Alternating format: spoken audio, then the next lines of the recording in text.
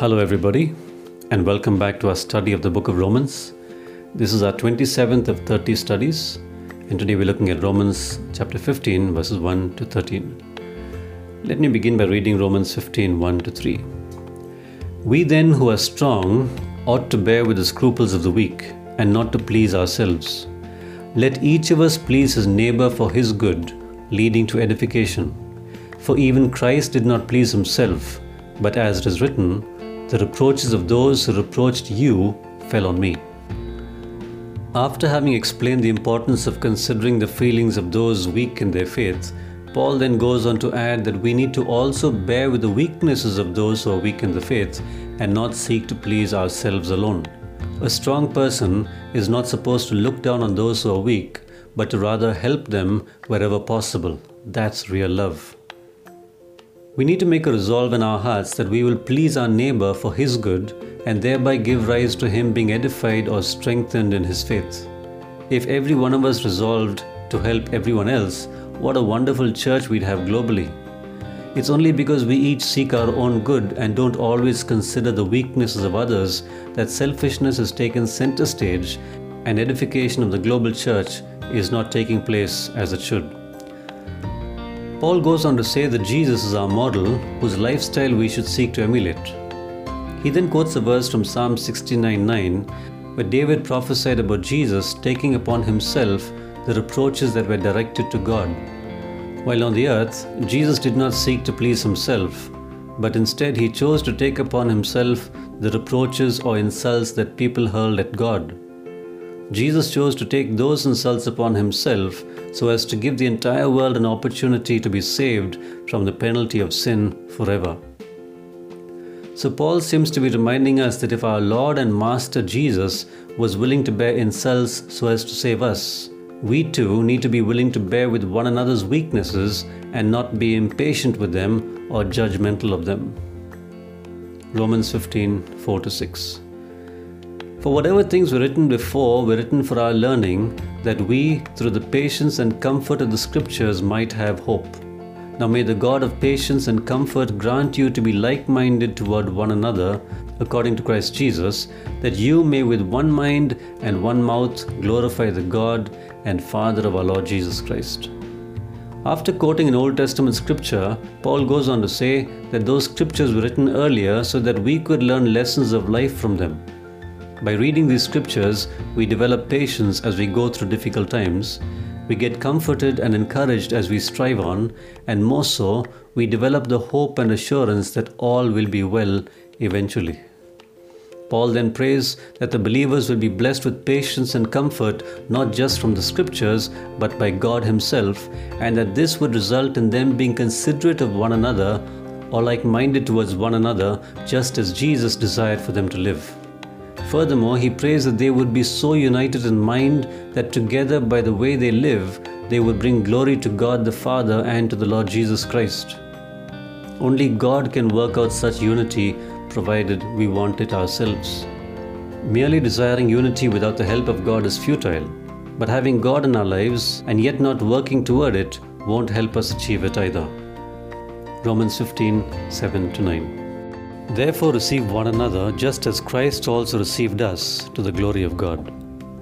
Now I say that Jesus Christ has become a servant to the circumcision for the truth of God, to confirm the promises made to the fathers, and that the Gentiles might glorify God for his mercy, as it is written, for this reason I will confess to you among the Gentiles and sing to your name.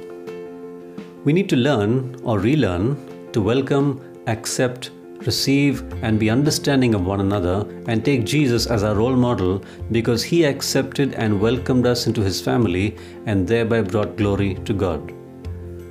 Jesus came to save the circumcision or the Jews as he proclaimed the truth about God to them and thereby fulfill the promises made to the patriarchs or the fathers of the Jewish faith.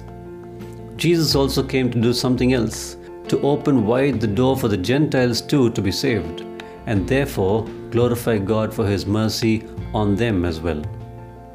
Paul then begins to quote various Old Testament scriptures that actually announce that the Gentiles would be saved, which means that this was not an afterthought of God, but a plan he had a long time ago.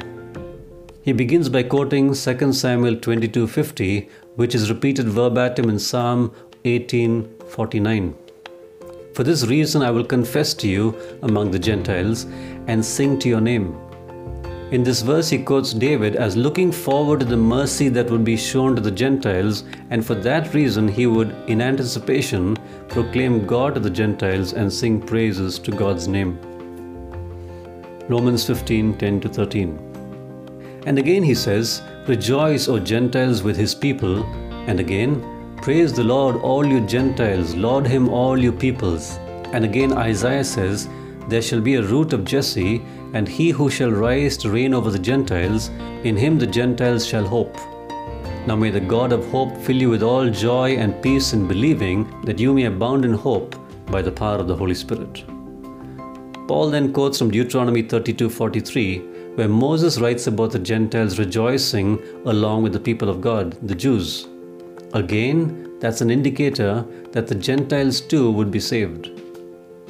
He further quotes Psalm 117:1, where the psalmist writes in this 2-verse psalm, telling the Gentiles to praise and glorify God. David too was prophesying about the Gentiles being saved. He then quotes from Isaiah 11:1 and 10, where the prophet Isaiah prophesied about Jesus, described as the root of Jesse, the father of David, and says that he will reign over the Gentiles and they will put their hope or assurance and confidence in him.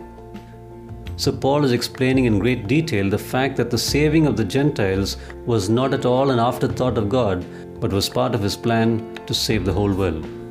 He then blesses the believers in Rome and prays that the God who gives this hope or assurance to the Gentiles would also fill them with both joy and peace as they believe in Jesus, and that they might be filled with hope that comes by the power of the Holy Spirit. Notice how Paul mentions the power of the Holy Spirit. We need to remember that we don't have the power we need to serve the Lord except through His Holy Spirit.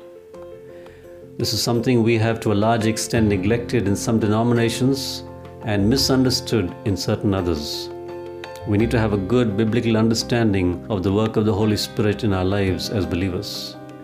Through the above 13 verses, Paul seems to be reminding the believers who are strong in their faith to bear with the reservations of new believers, especially those from Gentile backgrounds, as their faith could be weak, and to do all we can to help them and not do anything that might hinder their growth in their newfound faith in Jesus.